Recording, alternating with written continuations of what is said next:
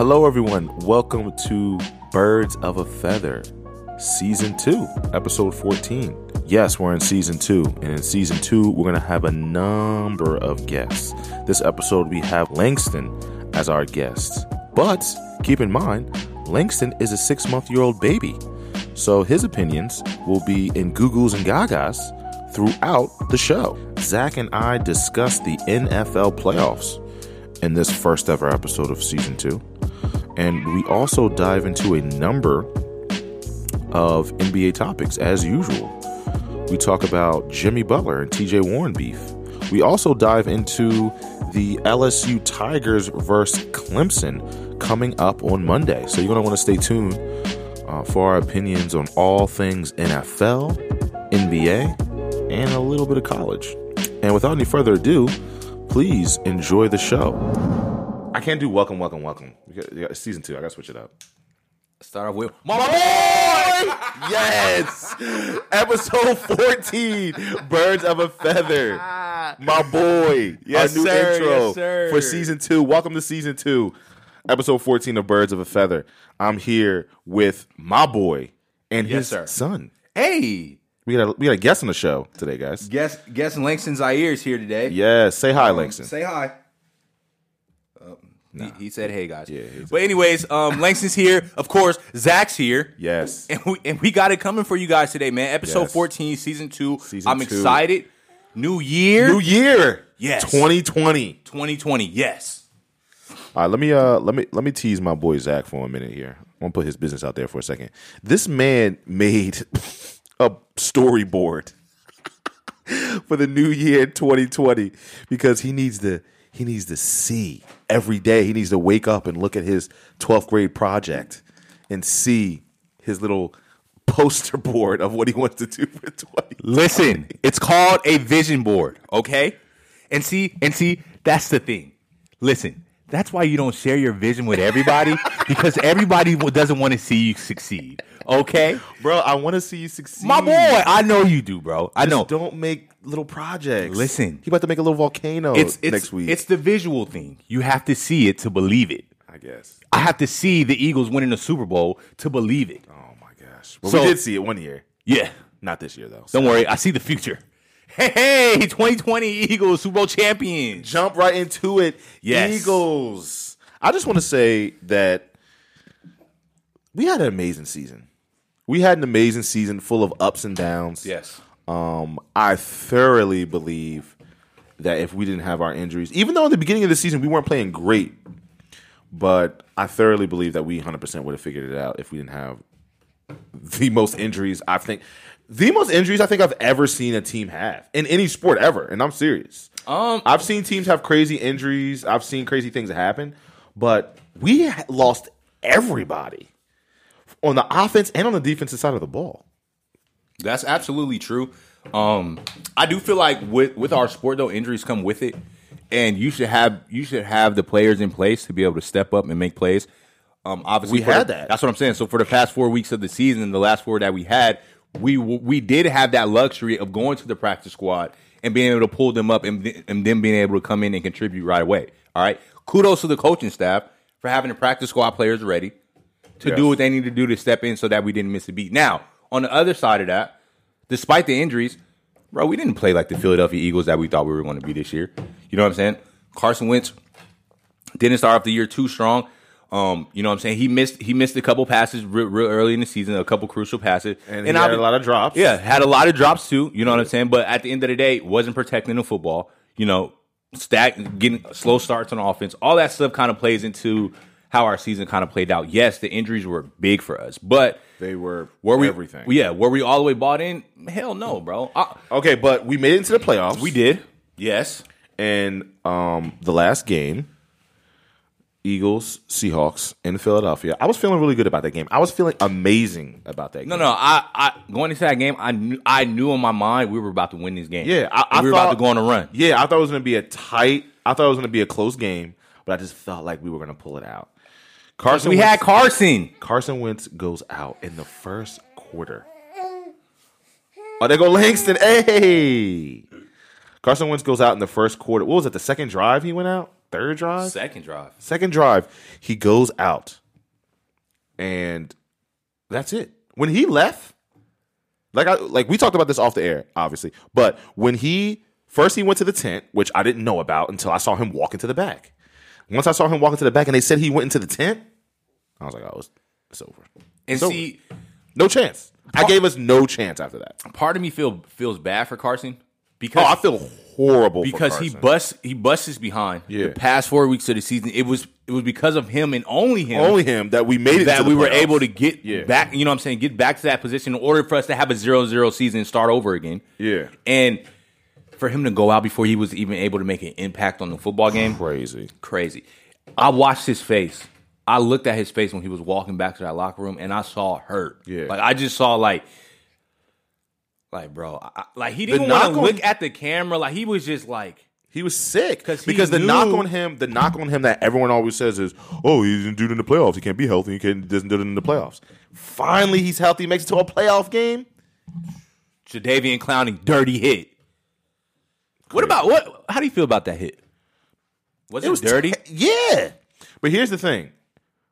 It 100% was dirty because Clowney saw him on the ground. The thing with Carson that Carson doesn't do that Russell Wilson does great is he's a horrible slider. I think that's why they didn't call it. If he would have slid the correct way, because I've seen that before when guys slid the correct way and they still get hit, they throw it every time. Especially with QBs. First of all, he wasn't sliding. He dove. That's what I'm saying. First of all, he should have slid. And just to back up, just to take some of the slack off of the call that I guess was missed. Uh-huh. At that point in the game, he was a runner. Yeah. Period. You know what I'm saying? So it's like, what to me was it a dirty hit? He was on the ground. He was about there. He was about to be. He was like an inch away from being on the ground. But you can see that Jadeveon had already took off of his feet before he even hit the. You know what I'm saying? Nah, bro. It was bang bang. But Clowney saw. He's diving on the ground. I didn't need to put my helmet on his helmet and slam his head into the ground. I don't know, man. When it happened, I just saw it, though. As soon as it happened, I was like, ooh. And then he got up slow. Yeah. But see, the thing that got me was he stayed in. So I'm like, okay. He always does that. And then leaves. He always does that. He did it when he tore his ACL against the Rams. Why do you stayed in, threw a touchdown strike, and said, all right, I'm going to see y'all in 2 seasons. Like, what? Like, why not just don't say anything? All right, this is my take on it. This is why Brandon just started laughing over there when I said this. Listen, 10 years ago, and I know this makes me sound horrible, and I don't care. I'm going to put it out there because I'm a fan of the Philadelphia Eagles. I'm happy you don't care. Okay? 10 years ago, there was no such thing as a concussion protocol, bro. 10 years ago, there was no such thing as a concussion protocol. Okay? All the great quarterbacks, great running backs, great wide receivers, they got hit. They saw stars. They walked to the sideline for a play. They came back in and they made plays. Okay? Who in their right mind goes in the playoffs, beginning of the game, nobody's did anything, who goes to the trainer and says, I have a concussion. What? This is the playoffs, bro. You play through that. Bro, if you don't have a broken bone, if you don't have a leg hanging off, if you can still suit up and go out there and make plays, bro, Zach Ertz had a lacerated kidney and broken bones, bro. He came out and he made plays. No. He didn't come out and make plays. He was a decoy. He was a decoy. They said, don't throw that man that ball. And Dallas Goedert ran all his routes. I did see that. But at the end of the day, I feel like he still came back out, bro. Because he knew the game was on line. And Carson Wentz knew, without me being here, this game is over with, bro. And he just walked off. And I understand he's caring about his health, but I kind of feel bad about that. Bro, at the end of the day, it's a game. And you need to focus on your health. You need to focus on making it home to see your wife. He got a kid on the way. He can't be out there risking his life to win a playoff game, bro. Like, come on now. You can't do that. Must I run down all of the concussion issues that happen with current and former NFL players over the years. I understand you're a diehard fan, Zach. I understand. Trust me, I understand. But at the end of the day, like I said, this man has a wife to go home to. His wife is pregnant with a child. He can't be risking all that for a game. The low blows right now. These are all low blows. Listen, I care about Carson, bro. Don't sound like it. But I'm saying in certain situations, though, like, bro, you're supposed to play through a concussion. You can't do that this day. Bro, this is 2020. Can't play through concussions. I know, man. Carson, my boy. You can always come on the show. Always, bro. You're always welcome. Check your DMs. Definitely. Birds of a Feather podcast. We're in there. Facts. But yeah, so I don't know, man. Eagles season's over. We still played very hard, very well. I'm just happy that the Cowboys. Yeah, they blew it. But hey. With our season being over, though, I did appreciate yesterday Howie Roseman came out, obviously end of the year interviews and everything like that, and took a lot of the blame for the season. He came out and said, obviously, you know, it's not always just on the coaches and the players that are playing. Sometimes the front office staff has a huge impact, and that's absolutely 120% correct. Obviously, you know, he thought we had that championship window, that 2 years, so obviously he was bringing in a lot of veteran proven players that can get us back to the Mecca in order for us to make another run at it. And unfortunately, it just didn't play out in our favor. A lot of the older talent that we bought in wasn't able to stay for the whole season. You know, injuries and everything caught up with them. So I do appreciate Howie coming out and kind of taking the blame and also stating that this summer, there will be an influx of young talent. There will be a lot of familiar faces that we're used to seeing that we consider Eagles staples that won't be there next year. And that got me a little nervous, to be honest. Like, think about a team with no Jason Peters, no Malcolm Jenkins, no Nigel Bradham. You know what I'm saying? Like, it's like, whoa. Like, no Jalen Mills, no Alshon Jeffrey, no Deshaun Jackson. Nah, Deshaun Jackson's going to stay. Deshaun Jackson's going to stay, but I'm saying these are the contracts that he's going to have to make decisions on this summer. Yeah. Obviously, with you know, Malcolm Jenkins coming out and saying, listen, I won't be back here again next year on this same contract. But at 30-plus years old, like, at a safety position, I don't think, you know, like, you don't have that much leverage. Now, are you still playing lights out? Did you play every single snap of our year? Yes, you did. Are you still playing lights out? Yes, you are. But unfortunately, sir, we're not in a position to pay you top safety money, Earl Thomas money. Like, I'm sorry, we just don't have that. Yeah. In order for us to continue to be relevant in the future, we have to get in this young talent. Yeah, we have to be able to develop it. And that's the thing, not just getting them in, but developing them too. Yeah, true. Well, goodbye, Eagles. On to the Sixers. So last thing, right while we're finishing up this NFL topic, I want to talk about the craziness of these head coaching hires. Oh my gosh! Listen, Matt Rule. All right. Well, let's run through them. Let's run through them. Okay. So the Washington Redskins were the first ones to make a move. They picked up Ron Rivera, which I think is a great move for them. And I hate it because they're in our division. But then my only thing is, though, I hate the fact that Ron Rivera has to go play for an organization that's not really, like, the top of the organization is a little unstable. Yeah. You know what I'm saying? And I think that's one of the worst things you can do as a head coach is go into a situation where the front office is in disarray. You know what I'm saying? And Washington is having those issues. Yeah. You know what I'm saying? Majority of the people in that building don't like Dan Snyder. Yeah. Majority of the fans don't like Dan Snyder. You know what I'm saying? So it's kind of tough for him. But I think he's a high character guy. And he's going to go in and try to get the best out of that young, because they are young now, out of that young Washington Redskin team. Next, we got Mike McCarthy went to the Dallas Cowboys. I'm kind of weird to me. Yeah, I'm kind of hot and cold with that one because I don't think anybody's better than Jason Garrett, though. Jason Garrett literally should have left a decade ago. But is he the same? That's what I'm saying. I guess the argument is he the same as Mike McCarthy? Like, my thing is, Mike McCarthy, yes, he's made it to the promised land. Yes, he's And won won a Super Yes, he's Bowl, won a yeah. Super Bowl. But And beats the Cowboys. his past couple years that he was in Green Bay. Green Bay, it was the same. Like Yeah. it was the same. Up a little bit, down.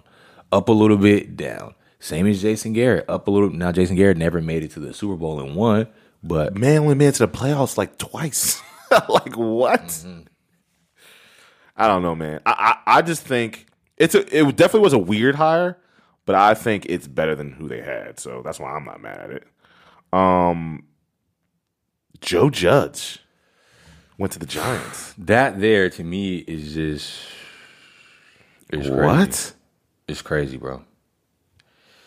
He was the Patriots special teams coordinator? No, it was a wide receivers coach. They said he was also a special teams coordinator for a while. Also, he was both. I mean, So he was the Patriots special team coordinator since 2015, and only last season he took over wide receivers coach. that's crazy. He was wide receivers coach for a year. He was a special teams coordinator, and now he's the head coach of the New York Giants. But so Wow. they tried to solidify that in the media, basically saying that Bill Belichick. So he coached for Bill Belichick and Nick Saban. All right. They said that Bill Belichick basically said from the beginning he kind of took him under his wing because he saw that he was a head coach. Nick Saban kind of came out and ditto. But bro, you can't go from being a wide receivers coach For 1 year. for 1 year to being the head coach of the one of the Giants. most Yes. historical franchises in the NFL. Yeah. What? In the media capital of the world.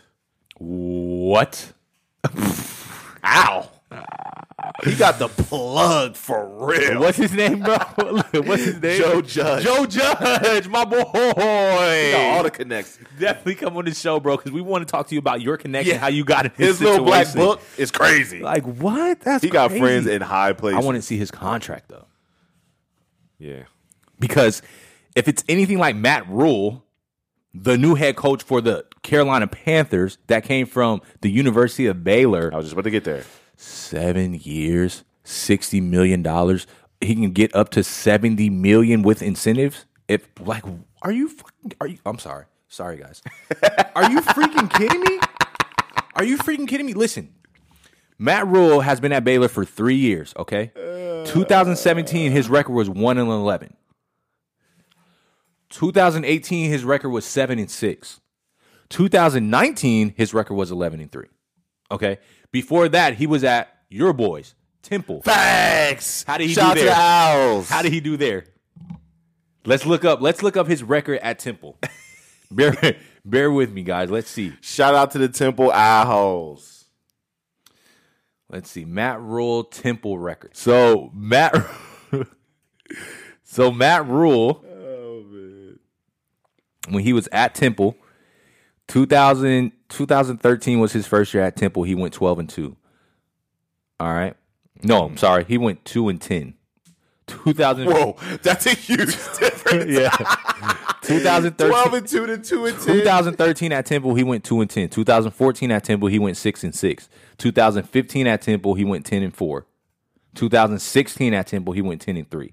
2017 at Baylor, he went 1-11. 2018 at Baylor, he went 7-6. 2019 at Baylor, he went 11-3. So it sounds like you need to give him 3 seasons. He's gonna have you up there. Just give him 3 years. That's what they say. But my thing is, bro, like Temple and Baylor, you went from coaching 2 stars and 1 stars to coaching the cream of the crop. I know. And then you think you're going And to walk Cam Newton. You're going to walk in his locker room and demand the respect. From men? They're going to be like, bro, What's your name again? what? I'm Cam Newton. I've been in this league about 10 years, bro. This is what I do, bro. Okay? Who are you again? What's your name? Like, where did you come from? I don't understand that, bro. And on the other side of that, so there's one job that's still open off the top of my head that I know about, and that's the Cleveland Brown job. Now, I personally think it's going to be Lincoln Riley or it's going to be is it Sean McDaniels? What's his name? Josh McDaniels is his name. Josh McDaniels, I think it's going to be either him or it's going to be Lincoln Riley. Now, the only reason why I say Lincoln Riley is because obviously Lincoln Riley has a tremendous relationship with Baker Mayfield. Coach him at Oklahoma, was able to get the best out of his quarterback then and there. And right now, the way it's looking is somebody needs to come in that's able to get to Baker Mayfield and get him to really buy in order to take this franchise to the next level. Well, I think they need to hire a GM first, right? Okay. Because they fired their GM. So that's probably first on the list agenda. And then once they get their GM, they can start their coaching. But they wanted a coach by Saturday. Well, did they get a GM? No. They want a coach by Saturday and then a GM. You're going to hire a coach before a GM? I mean, it's not a certain way that you're supposed to hire him. Doesn't your GM help find a coach? Yeah, most of them do. But like some of them, like you got to think, some of them, like for instance, Bill Belichick has full power. He can do whatever the hell he wants to do. Andy Reid is sort of like the same. He kind of has full power, does whatever the hell he wants to do. Remember, Chip Kelly basically had the same when he was here. Well, he was doing both jobs. He had the same thing. Yeah, he was doing both jobs. He was picking the players that he wanted in and also coaching them. You know what I'm saying? So that's crazy. It might be one of those situations to where they give the head coach that kind of. I wouldn't want all that responsibility, especially being a first-time head coach. And for the Browns? For the Browns.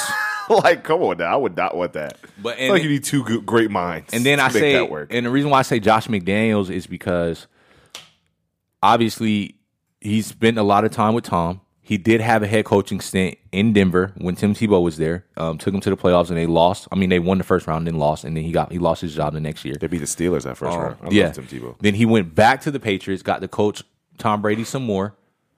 Got hired a year ago, turned down the job, like accepted the job, and then a couple days later pulled the Bill Belichick and said, "Yo, I don't want the job. It is what it is." And now he's back in the head coaching portal again.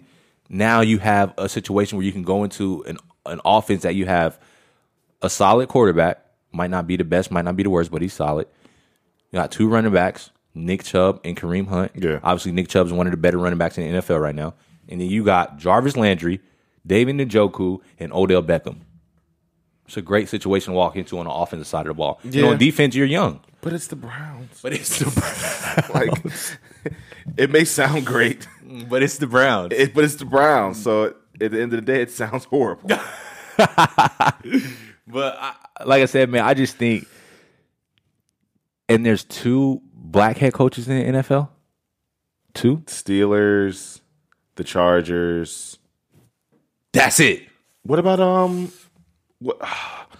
don't even know his name. Who's the Jets head coach? No, Adam Gase is the Jets head coach. It used to be Todd Boyles. Yeah, okay. There's There two. was one more. Oh, no, And then Marvin Lewis was with the Bengals. He got fired. Yeah, I remember he got fired. Marvin Lewis got interviewed, didn't get a job for any one of those franchises. But Matt Rule, a college coach who's barely been successful, and a wide receivers coach got head coaching jobs. Wide receivers coach for 1 year. He was a special teams coordinator. There's a special teams coordinator. There's a huge problem there, though. Yeah, there's a huge problem there, and obviously, you know what I'm saying, they talked about the Rooney Rule and putting that in place and everything like that. But let's sit back and let's take off the blinders for a second, guys, listeners, viewers. Like, this is ridiculous. Yeah, like you have a league that's predominantly African American. You feel me? The elite, majority of the elite players are African American, right, and won't allow African Americans to lead other men. And like for instance, Anthony Lynn, that's his name, right? Anthony Lynn for the Chargers. Yeah, he had a fantastic year last year. Yeah, Mike Tomlin has won a Super Bowl. Yes, has never had a losing season. Yes, like with things that happened to him over the season, over the years. Exactly. Yeah. It gets me to like one of those situations where it's like, bro, there's no hope for us in the NFL as being a head coach. Because if you can't come in, and it's like, bro, I can name coaches in college, black coaches in college that's been successful, bro. Yeah. You know what I'm saying? Like, but you're giving Matt Rule a chance, who coached a Temple and a University of Baylor, a Big 12, and I don't even know what conference Temple is in, bro. Like, what? Don't be going for Temple, bro. Like, what? I mean, I'm just saying. No, that's you know what I'm saying? I'm just saying in general. I don't know, man. It's weird, man. It's definitely weird. I just think it's. We need to get in higher positions, though. Like, we need to be owners. We need to be GMs. That's a fraternity, though, bro. Those owners vote other owners in, which is insane. That's crazy to me. I remember Steph Curry was trying to be an owner. Yeah, Diddy was trying to. Yeah, it was Steph and P. Diddy. And then somebody else was jumped in there trying to run the Panthers. The Panthers, and they said They're no. like, no. David Tepper, I think, is he black though? The owner of the Panthers? No. He's not. Do he look black a little bit? No. I feel, maybe he just had a tan. Definitely not. He's definitely not. Not at all. Not even a little bit. He looks super Caucasian from the Caucasus Mountains.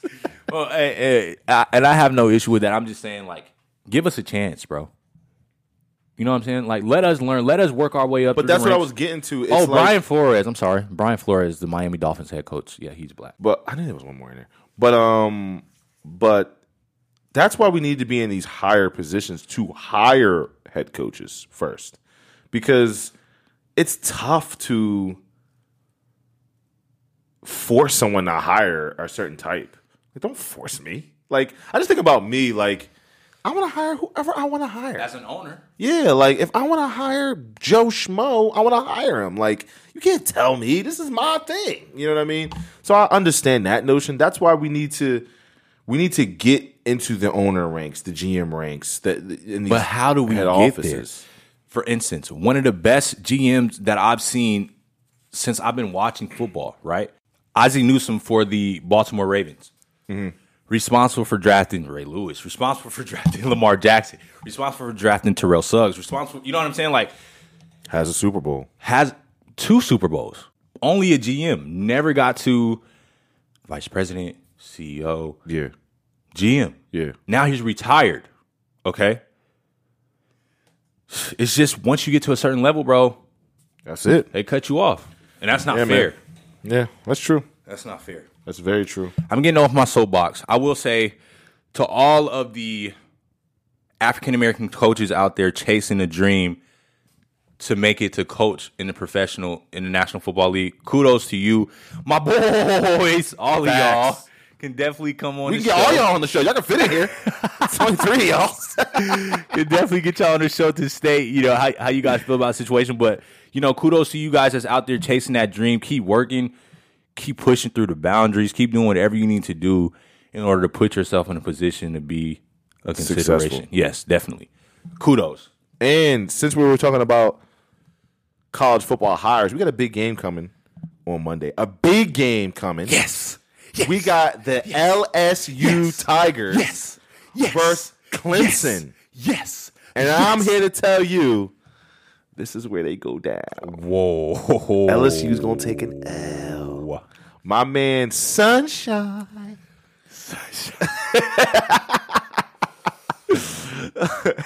Is going to pick y'all apart. Listen, I want to. This is my only worry. My only worry is Clemson's defense against y'all. Because I believe Clemson can score on y'all defense. It's going to be tough to stop y'all offense. That's the only thing. Facts. That's the thing I'm worried about. But I think it's going to be a good game. I actually think it's going to be a good game. I don't think it's going to be one of those crazy, boring, stupid 72-12 games. I think it's going to be a good game. I believe that too. I'm not counting out Dabo Swinney. He's like the new reincarnated Nick Saban kind of thing. Like he's just a football guru. Yeah. Obviously, not taking anything away from Trevor Lawrence, who's 25-0 in his first 2 years playing college football, never lost a game. Yes. Bro, you think I'm about to count out these LSU Tiger boys? Listen, these boys have been grinding. Joe Burrow is on a mission, bro. We have 2 of the top 3 receivers in football. Okay. Tremendous. College football. Yeah, college football. Tremendous running back in Clyde Edwards-Helaire back there. All right. Great offensive line. Thaddeus Moss at tight end. My defense has been playing lights out the past 3 weeks. We just shut out Texas A&M 50-7. Oh, and on top of that, came back and smacked Jalen Hurts and the boys and embarrassed them, put up 60 on the boys. Listen, I don't think we're going to blow them out, but I guarantee we win by like 2-3 touchdowns. I'm guaranteeing a win on Monday. You heard it here first, bro. Bro, there's no way we're losing that game. I don't care if you're Dabo. Bro, Ed Orgeron, it's in the city of Louisiana, bro. It's in New Orleans, okay, at the Superdome. If you don't think it's going to be crazy in there, bro, it's a home game for us, bro. It is, yeah. No, facts. It's a home game.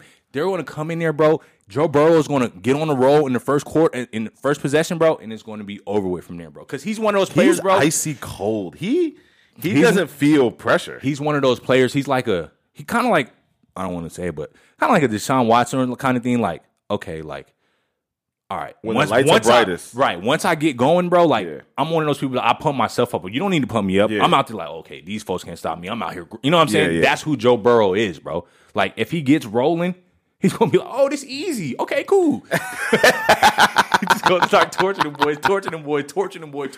The man responsible for 8 touchdowns in the playoff championship game, bro. 8. And I was there live and direct, too. It shit was lit. Oh, yeah, my boy. I forgot you was there. I saw pictures. It was lit. You and your son. Your son had the little headphones on. It was lit.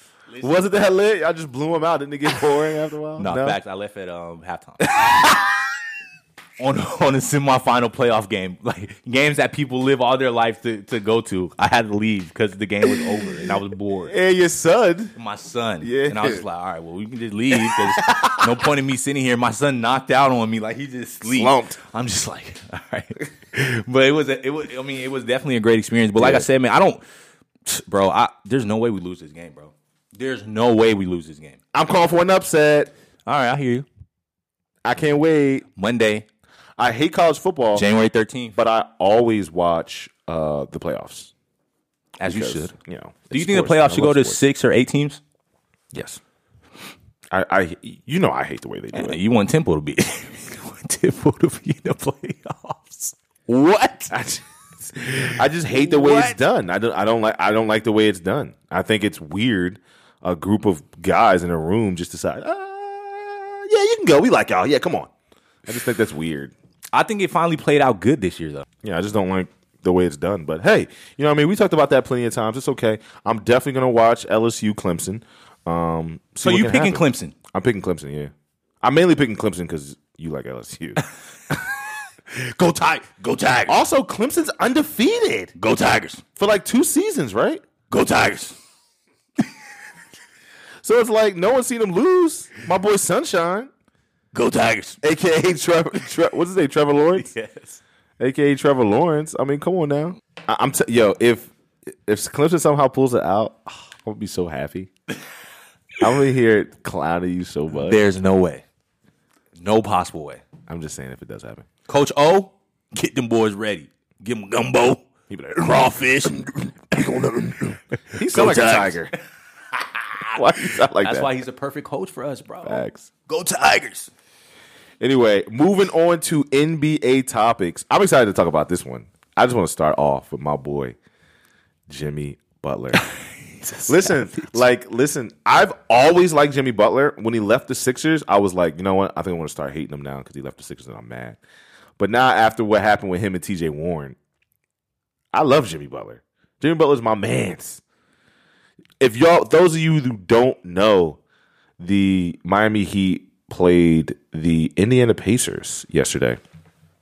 And things got very chippy between Jimmy Butler and TJ Warren. Now, TJ Warren has been balling this year. TJ Warren is nice. He's okay. No, this year he's been balling. I remember he's a bona fide scorer. I remember he was at Cincinnati. He was hooping though. Yeah, he went undrafted. Yeah, he's a bona fide scorer. He's a professional bucket getter.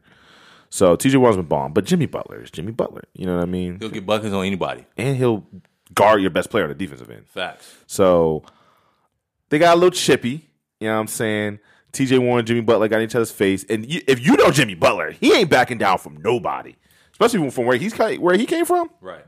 He ain't backing down from nobody. He like, I grew up on the streets with no parents. What are you? Facts. I literally was homeless before I came to the NBA.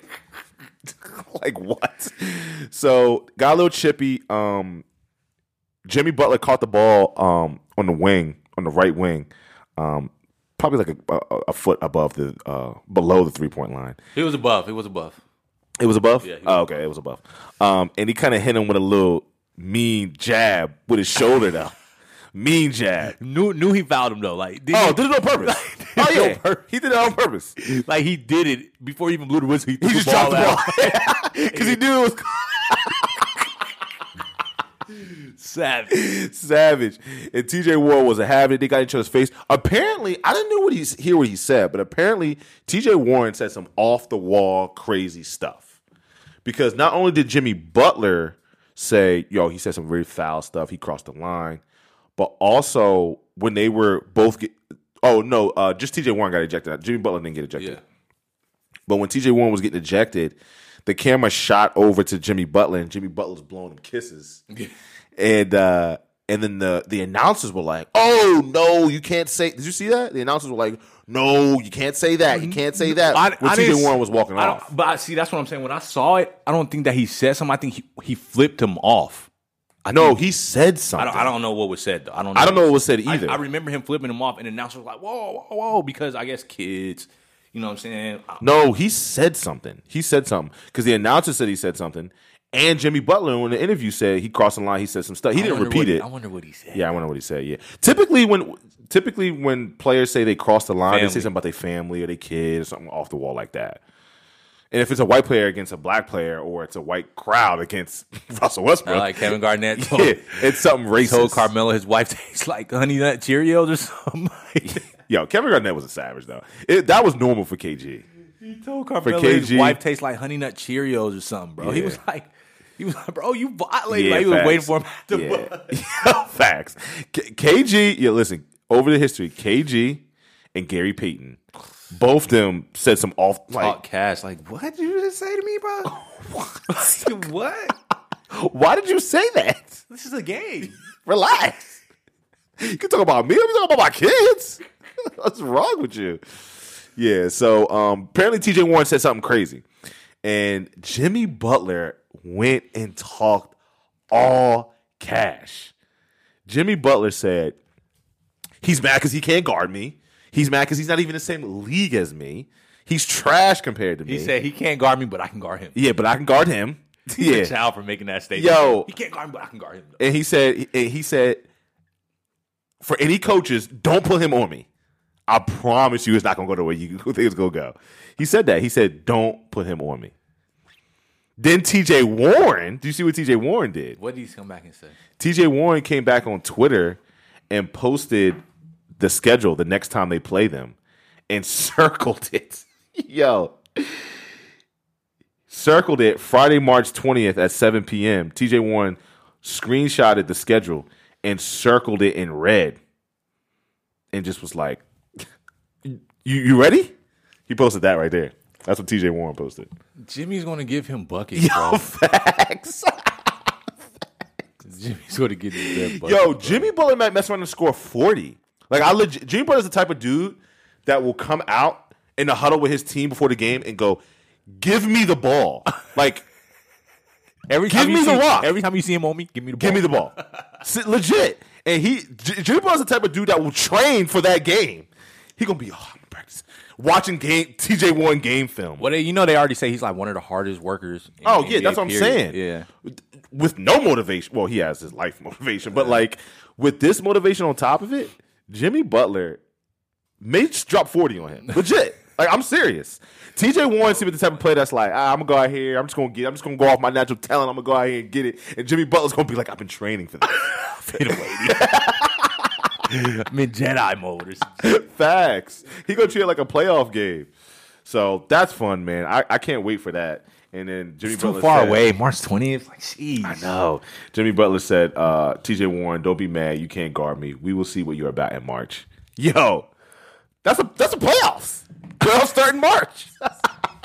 See, my thing is this though, right? Like, bro, y'all do all of this, so no, the media's going to amp it up. Everybody's going to amp it up, and then it's going to get to the game, and it's going to be like a regular game. No, it's not. It's gonna. This is what's going to happen. It better not be. It's going to get to the game. Both the players are going to be ready because Jimmy Butler looked pissed. You know how you get so mad, you start to get that bulge kind of in your throat. Yeah, you start to get like Jimmy Butler had that. Yeah, Jimmy Butler was mad. He was upset. So I feel like the refs are going to go into the game and call it OD tight. I think that's going to happen. They're going to meet before the game and be like, yo, TJ Warren versus Jimmy Butler, everything is a foul this game. So I think it's going to be tight like that. But I still think it's going to be fun now, and I can't wait for it. But also what I can't wait for, Russell Westbrook returns to OKC for the first time tonight. I would be like more excited about it. Don't say it. If it was bad blood. It is bad blood. It's no bad blood, bro. It's bad blood between Chris Paul and James Harden, though. There's a lot of bad blood there. Think they're beefing? Oh, yeah. They don't like each other. They can't stand each other. That's crazy. There's not bad blood, between Russell Westbrook and the city of Oklahoma City, or the team, fans, or the organization, team, or or anybody. anything. Yeah. But please believe, people are forgetting the other half of it. Well, Chris Paul is going to be ready. Chris Paul is going to want to go out there. And see, I definitely believe that, but I thought that it was just like they had their like, okay, I don't like, damn, like what the hell? But I thought their relationship was still intact, though. I didn't know that they were at that point. That's crazy. So now I'm excited about it. I want to see it. They were visibly at that point on the court. You can remember the famous Chris Paul put his hand out and James Harden slapped it away. Yeah, I remember that. So there was a few of those instances on the thing, and then there was reports that they weren't talking, all that stuff. But then they came out and said, "Oh, no, that's not true." Which they had commercials together. They have to say that. Like, remember the commercials they had together? Yeah, the State Farm commercials. That's just hilarious. But they had to say stuff like that. Like, "Oh no, we're cool," until it was Chris Paul's leaving fast, quick, and in a hurry. Of course, quote unquote, James Harden was like, "Finally, get him out of here! Get him out of here now, because I'm James Harden." So bye. But see, Chris Paul is one of the smartest basketball players that I've seen. Oh yeah. So I think that he's sometimes top 10 smartest players I've ever seen. Him being so smart mentally about the game of basketball, affects other players. Yeah, you know what I'm saying? James Harden, because James Harden is just probably pure talent. Yeah, you know what I'm saying? And Chris Paul is like, I'm talented, but I know this game like the back of my hand. So he's probably trying to sit back and coach him up and shit like that. And James Harden's like, just give me the ball, move. Just give me the ball and move. I'm going to drop 40, 50, 60. Just set a pick and roll, and that's it. Big man's gonna come to me, and I'm gonna either throw a oop, floater, or get to the rim and get fouled. Oh, by the way, Clint Capella had a 20-20 game last night too. I just thought I'd add that in there. Okay, so what are you trying to say here? I'm just trying to get back to one of our previous episodes where I said Clint Capella was up there. Okay, so how many of those were lobs? Tried all of them. Like, come on now. Clint Capella is DeAndre Jordan when he played for the Clippers. Now what's DeAndre Jordan doing now? He plays for he plays for Brooklyn. Yeah. And he's normal. Average at best. He's been normal since he left the Clippers. Exactly. Wait till Clint Capella goes to some team who's not big on pick and roll and see what happens to him. It's gonna be like, Clint who? That dark skin guy at the end of the bench? That's hilarious. All right, so speaking of Chris Paul, right? Let's talk about some of these upcoming trade scenarios. So there's a few players out there that I know will probably be moved. And there's players that will definitely be moved because they asked to be moved. Facts. Kevin Love is fed up. Right. He wants out. But see, and the only thing with him is that contract that he's on, he's not going anywhere unless they get something in return. Period.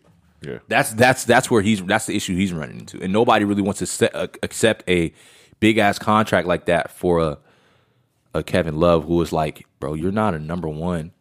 Really a number two. He was. In the old NBA. That's what's kind of sad about these big threes. I think about these big threes when they get made and players end up leaving, they don't become the same. They don't become who they were before they left. Before they went to the big three. Well, because the thing was, before they went to the big three, they were trying to solidify themselves. Once you get to that big three, it's like, okay, I'm solidified. I'm considered, one of the go-to guys on this team. So you start to kind of get comfortable in your new role of not being the actual go-to guy, but a part of a big three team. But you're never the way you were. That's true. Like, Kevin Love is playing good this season, but he's not anything with Timberwolves Kevin Love. Timberwolves Kevin Love. He was a savage. 30 and 15. He was a beast. Yeah. Like, he's not anywhere like that. And he was much bigger. Same thing with Chris Bosh. Chris Bosh Facts. wasn't anything. When he left Toronto. And then, Boston's big three, they were all kind of old, but still, like, all three of them weren't the same after they left their big three. You know what I mean? So it's like, the only big three that has been the same ever since they got together and stayed the franchise until they left is San Antonio. Their big three is legendary. Yeah, that's a legendary. The best big three ever. That was a big three that came together and nobody even knew it was going to be a big three, and it came out to be a big three. Yeah. Like, you know what I'm saying? Yeah. Like, everybody knew what Tim was going to be. Nobody knew what Tony and Manu. Nobody knew what Manu was going to be. Yeah, nobody knew what Manu was. Tony got drafted, so people kind of knew about Tony, but Manu, like, nobody knew. Yeah, Manu was like, he's either going to be really good or a turnover machine. And he became really effing the GOAT. good. Yeah, one of the GOATs. You know what I'm saying? So it's like, So yeah, Kevin Love is definitely gonna. But where's his fit? Where's his this new NBA that we're in? No, where the new can he go? fits perfect in this new NBA. He fits. He can space the floor. Yeah, he can shoot. Yeah. He's a really good shooter. And he runs. That's the floor. all he was when LeBron and Kyrie was there. Yeah. He was just a spot up shooter. So he can always be that for anyone.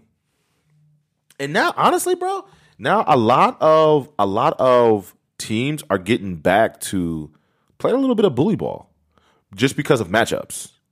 A lot of teams exploit matchups. I think he fits in with any team. And you know how I am. I would love him on the Sixers. Seriously, Bro, everybody can't play for the Sixers. I know. Bro. Like, everybody can't come play for the Sixers. I know. I always plan on being like, come to the Sixers, come to the Sixers. No, but legit, because we're talking about trading.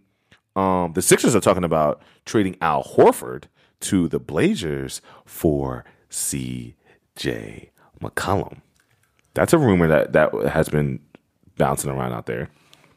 And I love it. I love Al Horford, but I love C.J. McCollum with all my heart and soul. But guess and what? mind. Guess what? And you might say no. I don't care what you say, and I know this for a fact. If that happens, Ben Simmons becomes a number 3. And I don't know if he'll be comfortable in that role. Bro, It will go Joel Embiid, Yeah, I know, C.J. but- McCollum, Ben But Simmons. Ben Simmons, listen, Ben Simmons isn't a big scorer in Big Three anyway. He's not. Bro, y'all need a to trade ball Ben dominant. Simmons. He's a ball dominant. Trade him. Assist leader. Trade him. I don't want to trade Ben Simmons. Why? You can find another point guard that does what he does. 10 and 15, you can find a point guard that does that. I don't want to trade Ben Simmons. No, Trade him. I don't Trade him. trade Ben Simmons. I say trade Al Horford and some other pieces. Pick up C.J. McCollum. Okay, run C.J. at the 2 with Ben Simmons at the 1. I love that, and then pick up Kevin Love. Run Kevin Love at the 4. You know what y'all problem is, bro? Bro, think about that. Just think about that for a second. Think about that for a second. We get Sounds crazy. think about that. We get Ben Simmons at the 1, CJ at the 2. We get I'll put Josh Richardson at a 3. He's a small 3, but I'll put him at the 3. Okay. Pick up, trade and get Kevin Love. Get Kevin Love at the 4, and Joel Embiid at the 5. So now you're bringing Tobias off the bench? Yeah. Oh yeah, Tobias. Oh no, Josh Richardson come off the bench. You're right. I've got him with Tobias. Listen, Josh Richardson come off the bench. I'm putting Tobias at the 3. Bro. I'm sorry, Tobias is a 3. I'm putting Tobias at the 3. Kevin Love at the 4. Joel Embiid at the 5. Going to the chip. Let me tell you how y'all get to the chip if y'all did this. Traded Ben Simmons for 2 first-round picks. What? Yes. Or a first. Bugging. Trade Ben Simmons for 2 We need to first-round get picks. something back now for him. 2 first-round picks, a pick next year, and then a pick like 2-3 years You down don't the trade line. a star caliber player like that Listen. for a 2 first-round picks. Listen. Are you insane? Listen. Trade Ben Simmons 2 first-round picks, an immediate pick for this upcoming draft, and then next year, and then like 2-3 years down the line. Then you put Josh Richardson at the 1, CJ at the 2, Tobias at the 3. You leave Al Horford and Joel Embiid. You have a squad. You can still go out and get Kevin Love and put him on the bench. And now you bring Kevin Love off the bench, and now you have somebody that can go out and at least get you 15, 20 points off the bench. Kevin Love's not coming off the bench. In the new NBA, wherever Kevin Love is not coming off the bench. wherever he goes right now. Kevin Love is not an off the bench player. Listen what I'm saying. Wherever he goes right now, if it's not a team that's like sorry, 9 times out of 10 he's probably going to be coming off the bench. Period. Kevin Love wouldn't come off the bench for any team in the NBA. Bro, he's not okay, but he's not like Kevin Love is still amazing. All right, Kevin Love is still amazing. he can still do what he does, but at the end of the day, like if you go to a team like a contending team, bro, like the Blazers, the Nuggets, the Rockets, the Bucks, the Celtics. The Celtics, he might not have to come off the bench because we don't even have a big man. But a lot of the top tier teams, bro, like, bro, he's going to have to because what they have going on works so well. The Clippers, like all these teams, bro, like, I don't know. Maybe so. You think I just sound crazy? I understand he's Kevin Love, but my thing is you're not the same Kevin Love that you used to be. Yeah, it depends on what team he goes to. That's right? what I'm saying. I mean, it if he depends on goes what to a team sorry he goes team, to. he's going to start instantly. The Suns, he's going to start instantly. But most teams he's starting. Most teams he's starting Yeah. is what I'm saying because he's Kevin Love. So if he comes to the Sixers, he's gonna start 100%. I would not bring Kevin Love. I'll bring Tobias to the bench before Kevin Love. Like Tobias is a wing player though, who's a playmaker. Tobias is a forward. So, and Kevin Love is a forward. I mean, Kevin Love is a power forward. He can play the three. Tobias Harris can play the four. He's a stretch forward. He's a stretch forward, but he plays a lot of three. So he really needs to be changed. He really needs to just be a three. I mean, that's mainly what he is. But a lot of teams want to go small. They put him at the four if they want to go small. That's what the NBA is doing. Everyone's going small. That's why he plays some four. But I'm saying you got Kevin Love, Chris Paul, obviously, He's going to get moved. Talking about getting moved, even though they're looking really good. But I feel like Chris Paul doesn't want to be there. It's not sustainable, bro. Yeah, like he knows he can't win a championship with that team. Exactly. Yeah, he wants to win a chip. So he's old. Andre Drummond is he'll be the difference makers. Supposedly getting moved or talked about getting moved, which I don't know about that, bro. Blake Griffin can't stay healthy to save his life. So why would you take your big man and just put it all on Blake Griffin? He hasn't played a full season ever. It's not about that. It's trade DeAndre Drummond or let him walk away for free this summer. Yeah. That's what it's about. It has nothing to do with them wanting to trade their best player. He's their best player, but unfortunately he hasn't won. And I mean, he's at the age now where he's just like, look, I'm not going to let my golden years go down the drain for a franchise that won't bring me anybody in that can help me win. Yeah. So it's like trade him or let him walk. Then you got Andre Iguodala, which that's still tricky because I'm like, very where tricky. You been? Like, what are they waiting for? Closer to the end of the season? They want to get something for him. So they didn't want to just buy him out and not get anything for him. They want to get something for him. So that's why they're looking for trades. So they're honestly talking the Lakers picking him up and giving up Kuz. Because Kuz I'm not trading Kyle Kuzma for old Andre Iguodala. I'm not doing that. Yeah, but here's the thing. It's about what you want now. These players aren't really, these teams, I should say, aren't really looking for long-term growth because these players bounce around like pinballs now. But no one stays. Everyone signs 1 year, 2 year deals and leaves. So they're like, okay, well, our play can't be let's play for the future. Our play has to be let's play for winning now. And the Lakers are very much trying to win now. So if you're trying to win now, Andre Iguodala is a difference maker for any team he goes to. He's a big-time difference maker. He's another guy that's one of the smartest guys in the NBA. Andre Iguodala, Chris Paul, Rajon Rondo, LeBron James. I'm talking top 10. These guys are in the top 10 smartest players in the league. Andre Iguodala is 100% But to me, defensively he can play. He's more a 3-and-D guy now, though. Yeah. And the Lakers need a playmaker. They don't need a 3-and-D guy. Why do the Lakers need a playmaker? They got Anthony Davis and LeBron James. They need a playmaker? Anthony Davis isn't a playmaker, bro. LeBron James is the only playmaker that they have. When LeBron James is off the court, they look crazy. Anthony Davis isn't a playmaker? No, bro. Can he go out and get his own shot? He can definitely get his own shot. So there you go. No, bro. He's not a play. Like, he's not going to come down. He's not going to bring the ball up the court and set up the whole offense, bro. No. He's not a guard. Well, he listen, could, but he's not a guard. They need another playmaker. It's hard to set up Anthony Davis without a playmaker, bro, because everybody knows where the ball is going. Bro, you throw the ball down to Anthony Davis with LeBron on the bench. And he's going to go get you buckets. And he's going to get triple team, bro. And he's still going to get buckets. Don't get me wrong. They're not going to triple team with Danny Green shooting threes. Don't get me wrong. With Dwight Howard shooting threes now. And JaVale McGee shooting threes. Crazy. What? Don't get me wrong, though. Don't get me wrong. Like, obviously, Anthony Davis is Anthony Davis. But I'm saying they need another playmaker they can bring in off the bench that's able to make plays and do the things they need to do, where it's not just Anthony Davis, LeBron James, Anthony Davis, LeBron James. Oh, sometimes Avery Bradley. Oh, sometimes Danny Green. Oh, sometimes Kentavious Caldwell-Pope. I'm telling you this right now. If the Lakers pick up Andre Iguodala and keep their core players, they're going to the chip. That's the piece that they're missing. I definitely believe that, though. Danny Green, Avery Bradley, LeBron James, Anthony Davis, Dwight Howard, JaVale McGee, they have this team, and I feel like they're missing that piece because Kyle Kuzma isn't the huge splash that everyone thought he was going to make, which he can't be that when you got LeBron James and AD. You have to give these guys – I don't know what these players expect, like with these big threes. It's the media. It's like, yeah, you're Kyle Kuzma and you showed growth, but you got Anthony Davis and LeBron James. It's only one basketball and two amazing generational talents. They're at least getting 20 shots a game. That's what I'm saying. You're not going to be freaking out here getting 30 with Anthony Davis and LeBron James. Two of the top 5 players in the NBA. That's what I'm saying. It's not going to happen. So that's why they're like, oh, they need to trade him. So if you trade a Kyle Kuzma and you pick up Andre Iguodala, that puts them over the top. I feel like that takes them over the top over the Clippers, because I still think the Clippers are over the top of the Lakers. I think. That's tough. Me personally. Because I just don't see the Clippers. When I think of those kind of statements, right, and I think of NBA basketball, I think of it all in a 7-game series.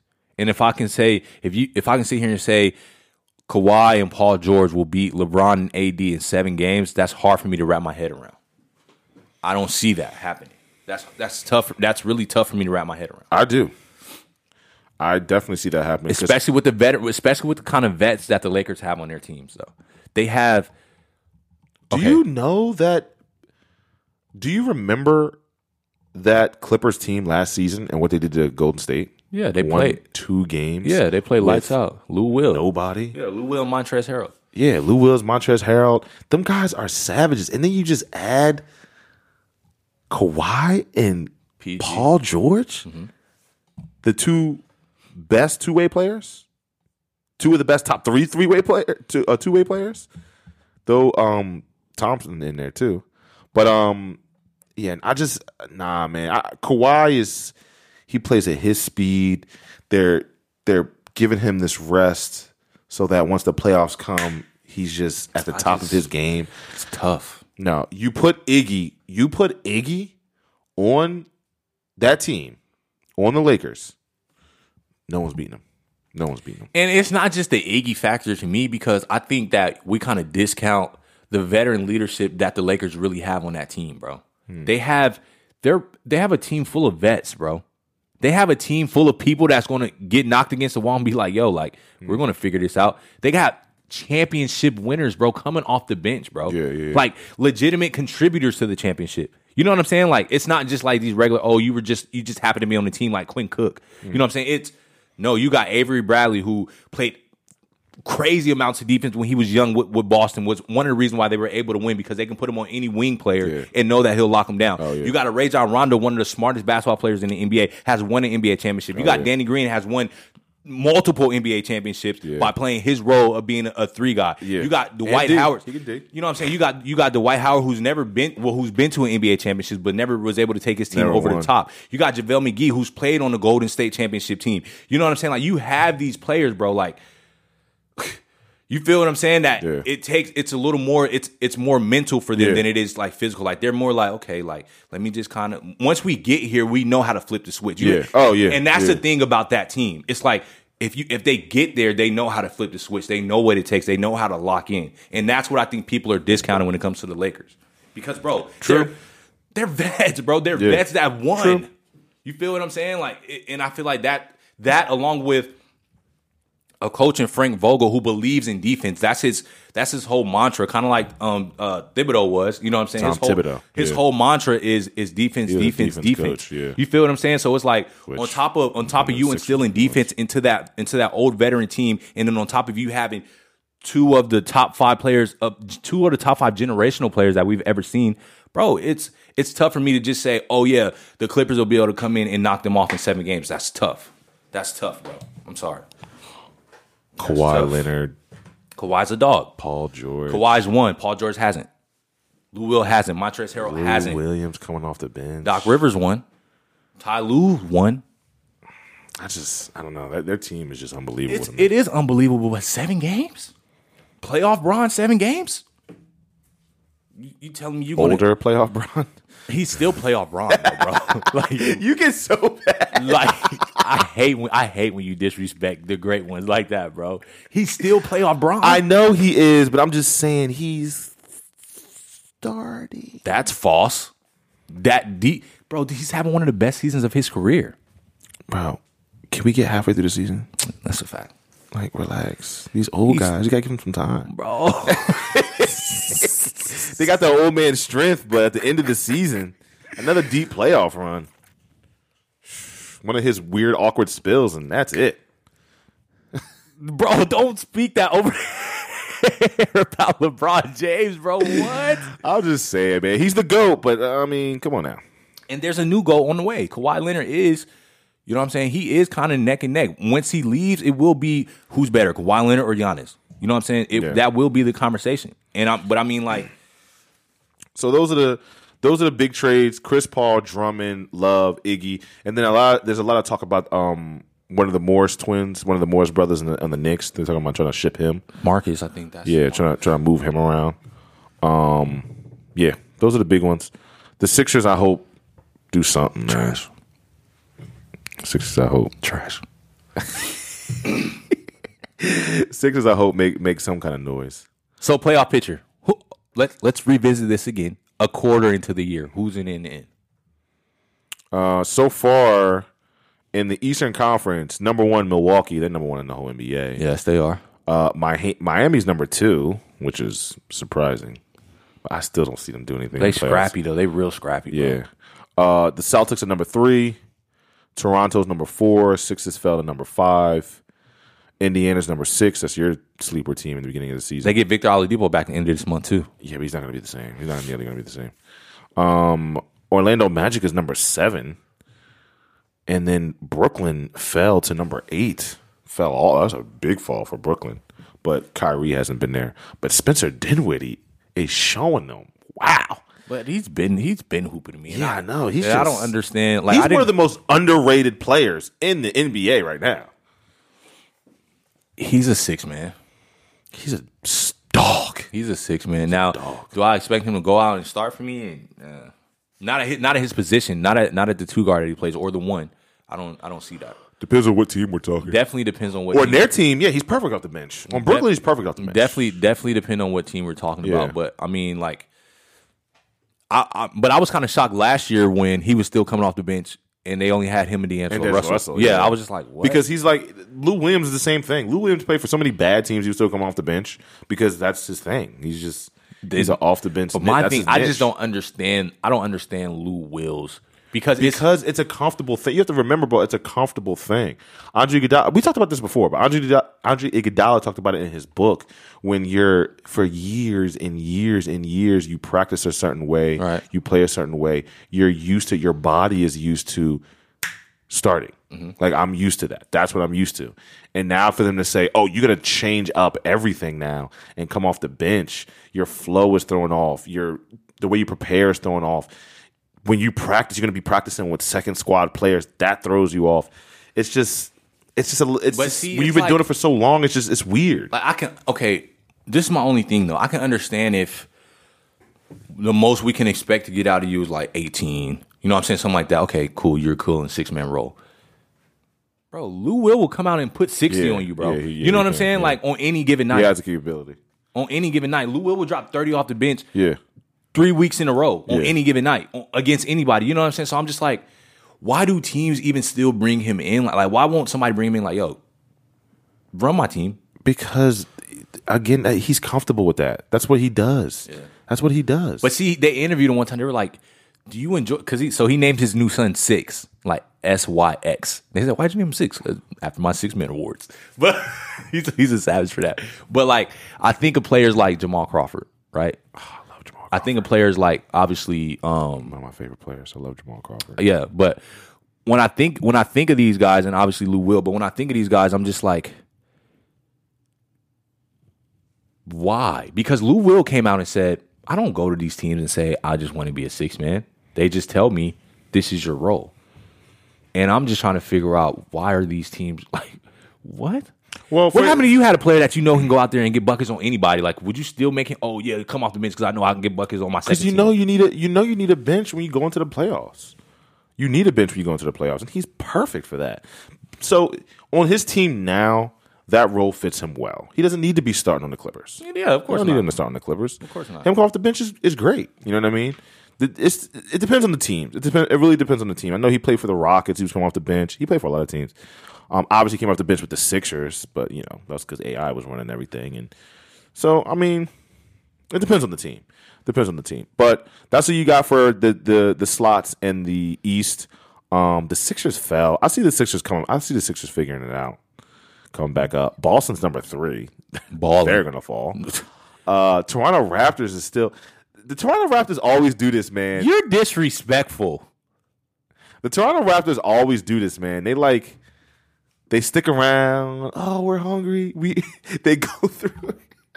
I feel bad for those teams that lose a big player and still say, "Oh, but we the champs though.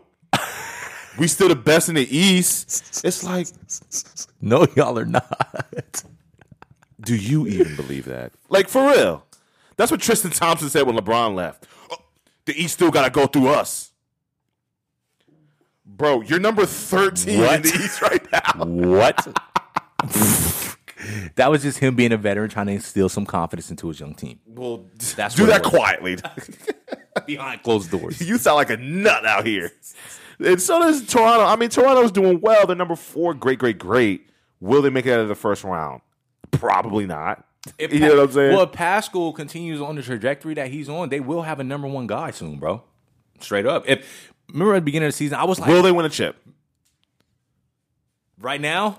If Pascal becomes he is. He should be an all-star to me.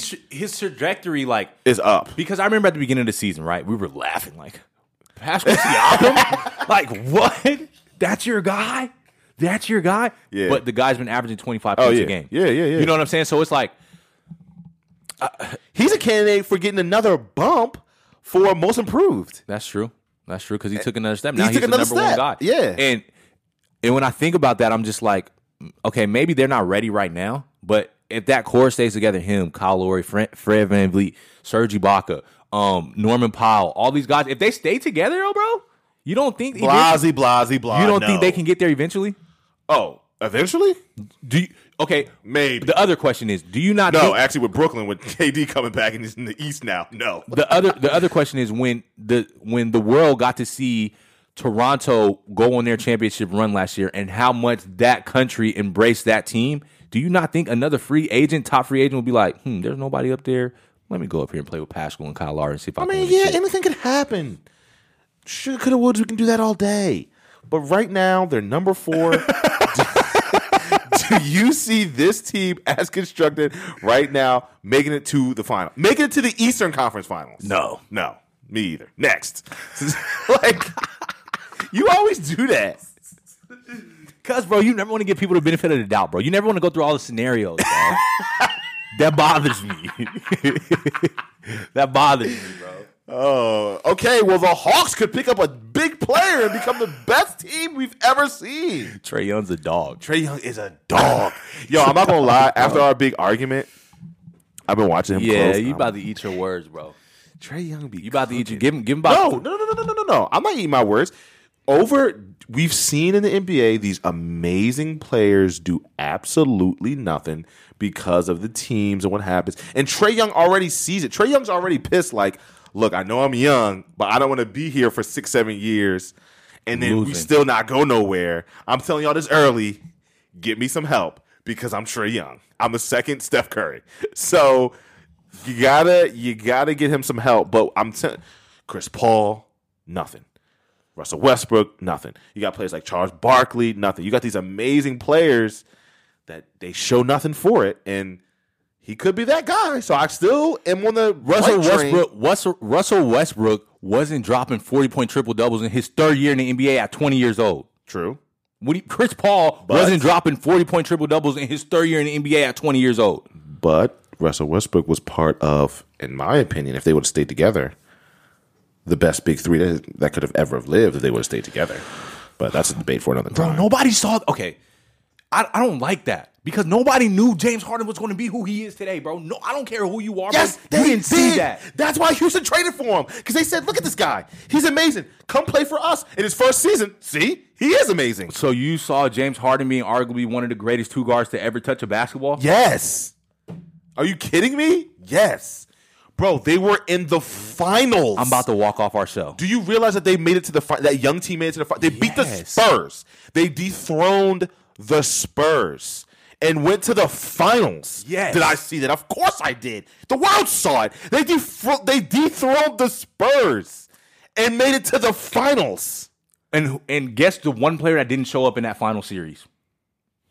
Guess his name. James Harden. James freaking Harden. It happens all the time. So you're telling me you telling me he gets to the Mecca, right? He gets to the cream of the crop. He gets to the highest point in basketball. He doesn't show up. You're telling me at that point you thought, oh, it's fine. Once he goes to Houston, he's going to be one of the greatest two guards we've ever seen in our life. No, you didn't see that. LeBron James did that. LeBron James has been great when he first came in the NBA. We're talking about finals. LeBron James went to the finals and laid an egg and got swept by the Spurs. LeBron James was LeBron James was the one and only reason. LeBron James was the one and only reason they made it to the finals. Then he went to Miami, goes to the finals, and lays an egg again against Dirk. He was garbage in that series. Garbage. Bro, listen. LeBron James made it to the finals just saying it by himself. Okay, but I'm just saying it happens, bro. What Daniel Gibson? Daniel Gibson was number 2 guy shooting threes, bro. Daniel Gibson, bro. You remember him number 1 with the headband, bro? You remember him, bro? That team was so garbage. But still, bro. But still, listen. I saw it. You can't tell me what I see and didn't see. I saw it. Okay. If that team would have stayed, they were so young, and they made it to they dethroned the Spurs and made it to the finals, and they were so young. Okay. That team was unbelievable. Okay. If they would have stayed together, they would have been the best big three we've ever seen. If they would have stayed together, they would have been better than LeBron, D. Wade, and Chris Bosh. If they would have stayed together, they would have been better. And I'm even saying this is going to blow your mind, but I don't even care. They would have been better than Duncan and Tony Parker. Go back. He's walked off the set. Duncan, Tony Parker, Manu Ginobili. Their team they dethroned them. They would have been better than them. They were that young and dethroned them. And they were at the top of their game. San Antonio was at the top of their game, and they took an L. They took an L to KD, Russell Westbrook, and James Harden. They took an L to them boys. I want to switch topics, bro. I keep telling you, bro. Yo, I keep telling you, the very next year, after OKC went, the very next year, what team made it to the finals? The Spurs. They did, yes. The Spurs made it to the finals. The year before, the Spurs lost to OKC. The next year, they made it to the finals. If they would have stayed together, they would have lost to them again. OKC would have beat them again, and they would have been another year with experience now, and they still would have been young. They still would have been hungry. Oh, my God. They would have 100% beat LeBron in the Miami Heat in the finals. Now you get into the coulda, woulda, shouldas, though. Okay, this is what you do all day. I'm just saying. This is what you like to do. I'm saying that team, oh, my gosh. If the world could have seen James Harden, Russell Westbrook, the biggest what if in our generation, Russell Westbrook, James Harden, and Kevin Durant, if they would have stayed together. I think the biggest what if in our generation would have been Chris Paul, Kobe Bryant, Dwight Howard. That would have been crazy. No. That would have been crazy. Because Kobe and Chris Paul were both in their primes. You think that's a bigger what if than KD, Russell, and James Harden? That's 3 MVPs. I don't know. That would have been tough, though. Anyway, let's see who's leading the West. Lakers at number 1. Denver snuck up to number 2. That's crazy. Denver got a squad on them, and them boys is hungry. Really young, though. Really young. No experience. Well, they have some playoff experience. They don't have finals experience. They have playoff experience. Then you have the Houston Rockets at number 3. James Harden is a savage. Then you have the Clippers at number 4. Utah at number 5. Utah is another one of them teams that always plays tough. I never count Utah out, though, because their coach. I can count them out. In the playoffs, you can count them out every year. Well, yeah. But their coach, I'm talking about like as far as being competitive. In Oh, the West. yeah. Oh, yeah. Definitely. They're always. Dan Snyder has them like so locked in. And Donovan Mitchell, he needs to be an all-star this year. D Wade 2.0. Then you got number 6, Dallas Mavericks. Love Dallas. That young team right there, though, bro. I watched them play last night. They lost to the Denver Nuggets, but they're gonna be scary, bro. If they stay together, what a team! They're gonna be scary, bro. And then the surprise team, who's number 7. This is what I was telling you about. OKC. OKC is playing great basketball right now, and they're number 7. And they keep beaten top teams. It's gonna be a good game tonight, man. OKC, Houston. I can't wait for that game. Then you know you can never count this team. You just can't do it. They've been on the win streak. They snuck. They're in the playoff picture now. The San Antonio Spurs, the team who you knocked them out. DeMar DeRozan has been averaging 25. He's been averaging 25. They won't do anything. Got them boys back into the playoff. They won't do anything. I'm just saying, bro. They're in the last slot. They won't do Nathaniel. The I'm telling you this. The Blazers will get that spot. I'm telling you this. The last thing you want to do is be a number 1 seed and play the San Antonio Spurs. That's the last thing you want to do. I feel that. You do not want to be the Lakers and to play the Spurs. The Lakers are way better than the Spurs. Yes. Nobody wants to play Pop. But no one wants to play Pop. Yeah, that's a fact. In the playoffs. You just don't want to do that. But the team strikes zero fear in anybody. True. Zero. True. Very true. Yeah, Blazers fell out. They're number 10. They'll be there in the end. Dame's been missing some time with some injuries. Yeah. But they'll be there in the end because Carmelo's starting to solidify his role. Yeah. He's starting to solidify his role. So now it's like they have legitimate 3 scorers. Now on top of that, Nurk's still out too. Don't forget about that. Yeah. Nurk, you know what I'm saying? When Nurk comes back, it's going to be different. Yeah, but he needs some time to get back into the rhythm. He'll bang down there with Hassan Whiteside a little bit. They'll be dominant. Your boy Hassan Whiteside. Bro, do you know that starting? You know that starting 5, bro? Dame, CJ, Melo, Nurk, Hassan Whiteside. That's probably one of the best starting 5s in the NBA. What? Probably. No. Arguably. If it happens. Top what? I said that's probably one of the top. I'm asking you top what? One of the top offenses in the NBA. You want to say top 10? Maybe. That's a lot. 10 is a lot. You want to say top 5? No. Definitely top 5. Definitely. Sixers top 5 is better than them. The Sixers top 5, you're going to argue this, isn't better than that. I just named 3 All-Stars on 3? one starting on one. What starting 3 All-Stars? You named 1 All-Star. I named the NBA legend, Carmelo Anthony. No, he's an All-Star this year. You said an All-Star. I'm saying they're arguably, with all 5 of them on the court at one time, that would arguably be one of the best starting 5s in the NBA. You said top 5. Yes, top 5. Lakers starting 5. Okay. Carmelo Clippers starting 5. Okay. Sixers starting 5. I'm not sold on y'all though. That's what I'm saying. You're sold on y'all. I'm not sold on y'all. The rest of the NBA isn't sold on y'all. What do you mean? First of all, we've had a streak of what? Our past 5 games have been bad. Now the 5 games before that were amazing. It's up and down, bro. It happens. We're down now. We're going to be up. Denver was down earlier in the season. Now they're up. The Dallas Mavericks was way up, and now they're number 6. It happens, bro. There's ebb and flows. Boston was down in the beginning, and now they're up. It happens. We were never down. Yes, they were. No, we weren't. In the beginning of the season? We were a 5 seed. Now we're a 3 seed. Anyway, there's ebb and flows, okay? There's ups and downs. And I'm telling you, you ask any basketball mind, would you rather have the Blazers starting 5 or the Sixers starting 5? You're picking the Sixers. We actually do have 2 All-Stars on our team. Y'all got 1. You have, first of all, they have 2. C.J. McCollum and Dame are both All-Stars. C.J. McCollum was an All-Star last year. He was? Yes, he was. You forgot? Oh, well, he ain't going to be an All-Star this year. With all them guards over there. I'm sorry, C.J. But no. Listen, C.J. McCollum. Okay, yes. 20-point score. 20-point score. Dame, 20-point score. 20 plus.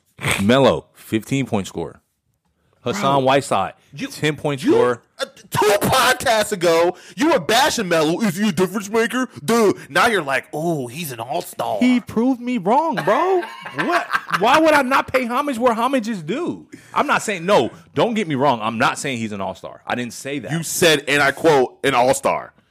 But you were talking about all-star in his career. Yeah, okay. I'm just talking about when I'm thinking about one of the best starting 5s, I'm thinking about if I take into effect the careers of all 5 of those players so far, and I match them up with any other starting 5 in the NBA, I like what I see. I like that I can trust Dame to go out there and drop 30 for me. I like that I can trust Melo to go out there and get me like 15, 18. I like that I can trust CJ McCollum to have a hot night and have 22, 25. Milwaukee starting 5. I don't believe With in Giannis alone. That's what I'm saying. I don't believe in their starting 5 because Giannis by himself is ridiculous. Giannis by himself is literally bro, he's literally unstoppable, bro. I've never seen a player that's literally unstoppable. You can't guard Giannis in Antetokounmpo. You can't. You're bugging. You are bugging. Bucks starting 5. Name them. Milwaukee starting 5. You know, I'm just going to show you. You would take the Blazers starting 5 over this starting 5. Don't know what I'm going to get from Eric Bledsoe every night. Defensive player of the year last year. Or not defensive player of the year. All-team defense. He didn't deserve that. Wesley Matthews. A 3-and-D guy. Next. He's an off 3-and-D guy. He's on and then off. He's streaky. Next. More off than on. Next. Okay, and those 3 right there are legitimate all-stars. Yes. Yeah. Lopez is legit. Chris Middleton is legit. And Giannis is arguably the most unstoppable player in the NBA. But if you pulled up that starting 5, like... He's a 5 that can shoot the 3 from 40 feet. That's true. He's an MVP candidate. Okay. He's an all-star that can go out and get you buckets. Okay. We got a streaky 3-and-D guy. And we got all-team defense. Okay. Are you kidding me? You would really pick the Blazers? Seriously, you would pick the Blazers starting 5 over this. They got the best record in the NBA for a reason. They do. Because they have Giannis. And they're in the East. If LeBron was in the East with the way the East is set up right now, he'll be undefeated. I'd take the Celtics starting 5 over them. And I don't like the Celtics. But y'all starting 5 is better than Milwaukee or better than Portland. So that's 5. If those 5 Portland players played up to the potential that we know that they can play. No, we're not talking about that. We're talking about right now. Milwaukee, yes, I'm picking them over them. Boston, yes, I'm picking them over them. Philly, yes, I'm picking them over there. Lakers, yes, I'm picking them over there. Denver, yes, I'm picking them over there. Houston, yes, I'm picking them over there. Dallas, yes, I'm picking them over there. Can I keep going? What? You are crazy. The Clippers, definitely yes, I'm picking them over them. You're taking Portland starting 5 over Denver Nuggets starting 5. Let's do this again. Let's look at Denver Nuggets starting 5. Bro, Nikola Jokic, Jamal Murray, Gary Harris. Who else they got? Just the players you named, I'm picking over them.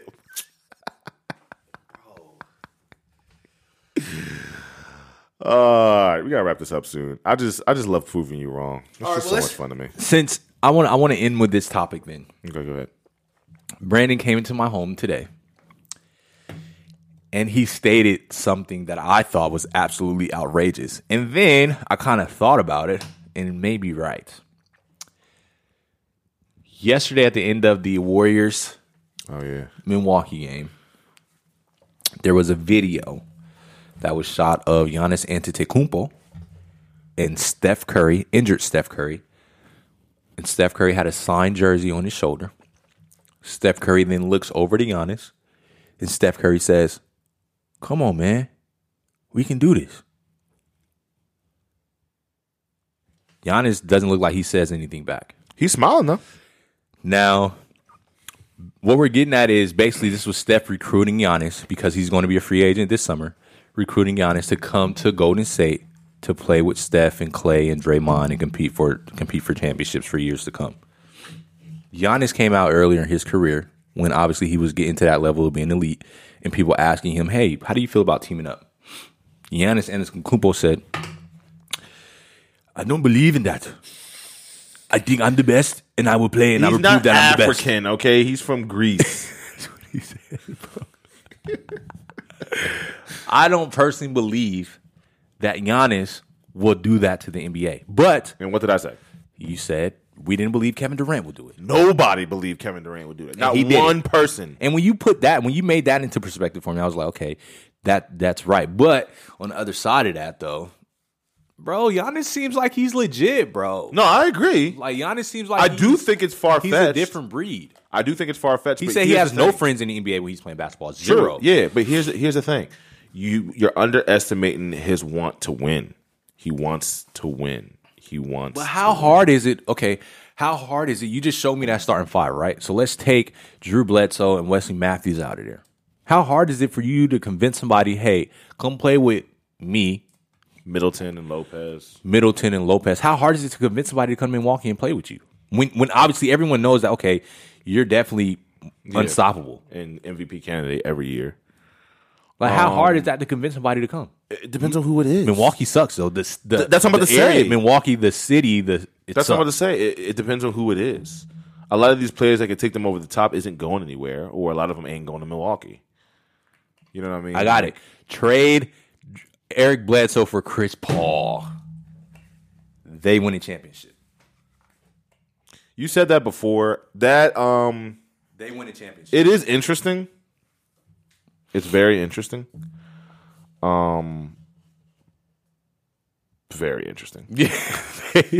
They do that, they win a championship. But I don't know, man. I like I told you before, Chris Paul is just not a winner to me. Chris Paul is not a winner. Chris Paul is a loser. He's just a loser. An L7 weenie. Him and Russell Westbrook. But yeah. That's a good trade. I do like that trade. That's very interesting. I like that you said that. Kudos to you. I think that's an amazing trade. I think that would be scary for the East. And the West. But I don't know, man. I don't think it's far-fetched. I mean, if you ask me, do I think Antetokounmpo would do that? No. I think he sees what happened to KD. It's like, oh, no parts of that. I mean, he got some chips out of it, which you got to weigh your options, but I don't know, man. I don't know. But I do think if he does that, the world would not hate Giannis as much as they hate KD because Giannis is such a nice, likable guy. People thought the same thing about KD. Not as much as Giannis, though. Giannis is like I've never heard anyone say a bad thing about Giannis, ever. Giannis, I'm gonna tell you what makes Giannis, what elevated him in my mind, that I think we give him more of the nice guy benefit of the act than we shouldn't. When he was playing LeBron, they went crazy, and he hit him with the. Did you remember that? He hit him with the crown. Like, listen, like I'm the man now, bro. That right there, that made me look at Giannis totally different. That made me look at him like, okay, he for real. Like, he knows who he is now. He's hungry, man. Like, he knows who he is. He knows, like, bro, like, at the end of the day, y'all can't really stop me. Yeah, and to that regard, do. If that's true, then he definitely won't go to Golden State. If that's true. There's nobody in NBA that's going to stop him, bro. You can put Kawhi. They put Kawhi on him, bro. Kawhi didn't stop him. He slowed him down. And then his shooting percentage went up. Bro, he can shoot a three now. If he can shoot consistently, it's over. Wait, I want to say this and we're going to end the show. Giannis and Antetokounmpo can shoot the three, but Ben Simmons can't. Episode 14, Birds of a Feather. Bro, I have a lot to say to that, but we have to end the show. Listen, episode 14, Birds of a Feather. Deuces. Thanks for listening. Season 2 is here upon us. More guests. Today we had Langston on the show. Hey, big dog. Hey, we're going to have other guests coming soon. Birds of a Feather, episode 14. Peace.